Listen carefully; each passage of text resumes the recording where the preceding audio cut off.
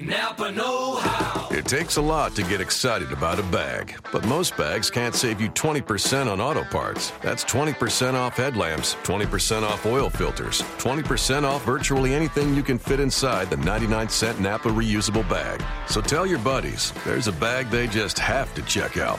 Quality parts, helpful people. That's Napa know-how. Napa know-how. At participating Napa Auto Parts stores while supplies last. Minimum 3 items. Exclusions apply. Offer ends 10/31/17. Hello, I'm Matt Williamson at Williamson NFL. This is a Locked On NFL podcast short on the Atlanta Falcons. We have one more of these to do. We'll do the Patriots next, and then you can find all 32 teams on the Locked On feed. I think this is still one of the best teams in the league. I have some concerns, for sure. First of all, I think the offense almost has to take a step backwards. I also think the defense is going to take a step forward. I think this is a well-coached team in a very tough division all of a sudden. I think that the organization as a whole is very strong. I think they have a very great sense of their own identity in their team building. I really appreciate and respect. I do think the loss of Coach Shanahan is really big. I mean, just because I think he's a special difference maker in terms of game planning, play calling, adjustments during the game, maximizing what he has. That's nothing against Sark. I think he's a good hire. We'll see. But I bet the offensive coordinator position / play caller goes backwards. I mean, and again, it almost has to. The other thing that floats around with this team, there wasn't a lot of news for this team really in the offseason, but obviously they lost the Super Bowl in heartbreaking fashion. The whole 28-3, and they end up losing. How does that affect them? I'm not going to pretend to know. But, I mean, do they come back stronger, or do they have the Super Bowl hangover? I do think there is something to playing all those games the year before and having less time to rest your bodies and things. But I don't think they're going to be a downtrodden team or, that they have no chance anymore or look at things that way. I just really don't. The offense was obviously great last year. I just don't think it can keep up. And here's a couple reasons why. I really like Matt Ryan.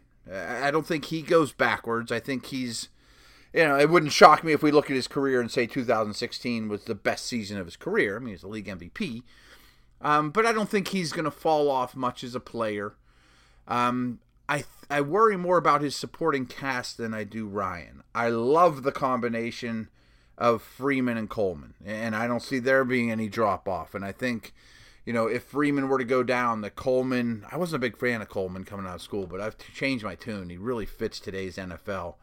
I think that's a really good 1-2 punch, that even if you were to lose one or the other, you still are going to get a lot of production out of your running backs, including the passing game. Julio is one of the absolute best players in the league. I mean, you don't listen to this for me to tell you that Julio Jones is really good and may go down as an all-time great. I mean, he's kind of on that pace. But the rest of their wideouts don't have me excited. If you're talking about the best offenses in the league, your secondary targets are Mohamed Sanu, Taylor Gabriel, Justin Hardy. I mean, for as much 2 and 3 receiver sets as are played in the NFL, and this is an offense, at least it used to, I assume it still will, that uses a wide variety of personnel, including a fullback, a lot of heavy tight end sets. But, the periphery wideouts to me are below average. I mean, not even average. I love Austin Hooper, and I think he's due for a breakout season. But there isn't much of tight end either. Like I said, they like to play a lot of 2 and 3 tight end sets. They actually have a new fullback as well. So I don't know that their skill group players will be as strong as they have been. Not that those guys were great that they lost or anything, but, what if Julio misses 2 days or 2 games? All of a sudden you look at their receivers and say, okay, beat us with those guys. We're going to play press man coverage and attack you. But one of my other big concerns is I thought the offensive line was really good last year. It was a top 10 type offensive line. Alex Mack getting there made a huge difference, probably on and off the field. I think Jake Matthews is very solid. The rest of the crew, Levitre and Schrader, are both good. But I thought the right guard position with Chris Chester was their weakest starter on the offense by a wide margin last year. And again, it was the league's best offense. But I thought he was a below-average starter. And I would have looked to the draft, possibly with that first-round pick, and taken somebody like Forrest Lamp and made my already really good offense, my weakest spot, my least valuable spot, a big-time talent, and just keep a good thing going. Well, they basically ignored it. And Chester retired. They got Schweitzer and Harlow in that mix, and maybe they can do every bit as good as Chester. I mean, again, that bar is not set extremely high for that one particular spot. But depth here isn't very good. And last year, I don't have the snap counts in front of me, but the combination of Chester, Schrader, Mack, Levitre, and Matthews basically played every snap last year. That's not going to happen again. So I think the line almost has to take a step backwards. And outside of Julio, I don't love the receivers. Matt Ryan may have hit his high water mark, which is a very high mark. I still think it's going to be one of the better offenses in the league, but I do think it's going to be a step or two behind what it was last year, which again was awesome. The defense is really interesting to me because this is a Seattle-based defense. Dan Quinn was, the defense coordinator at Seattle.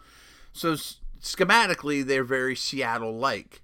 But I also think they built this defense much like Bill Polian did with the Colts when they had Peyton Manning. Like, we're in a dome. We're going to score a ton of points. We're just going to build with speed on this side of the ball.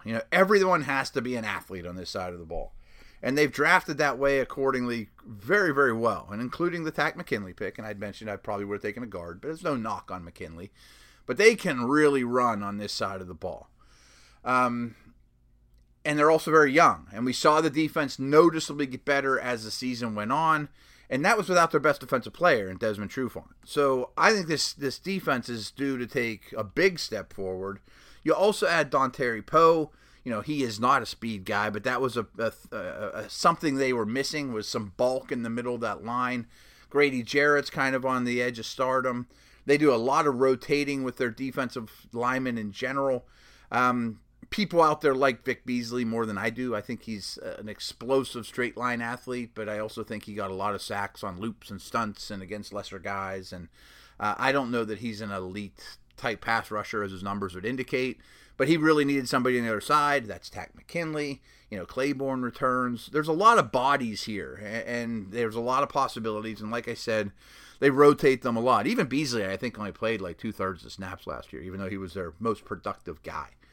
So, again, a lot of athletes. Hageman, another second-round pick. So there's been a lot of high picks on this side of the ball. Their linebackers can really run. Campbell's athletic. That hasn't quite translated to the field yet. Deion Jones looks really, really impressive, and Duke Riley's kind of a Deion Jones clone. Jones is the best player of the group. Maybe he takes a step forward towards stardom.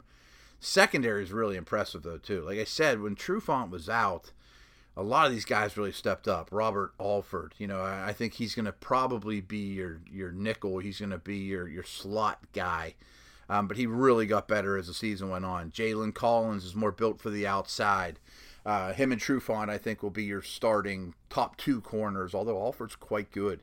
Neal is your Cam Chancellor, and he should be getting better. Ricardo Allen played well. They drafted Casey in the 5th round, too. They still Brian Poole played some snaps. So this secondary might really be a strength now, especially because Trufant's a stud. So I think Atlanta's one of the better teams in the league still. Like everyone, they're behind the Patriots, in my opinion. Defense gets better. Offense gets a little worse. So they're going to be competing. Napa know-how. It takes a lot to get excited about a bag, but most bags can't save you 20% on auto parts. That's 20% off headlamps, 20% off oil filters, 20% off virtually anything you can fit inside the 99-cent Napa reusable bag. So tell your buddies, there's a bag they just have to check out. Quality parts, helpful people. That's Napa know-how. Napa know-how. At participating Napa Auto Parts stores while supplies last. Minimum 3 items. Exclusions apply. Offer ends 10/31/17.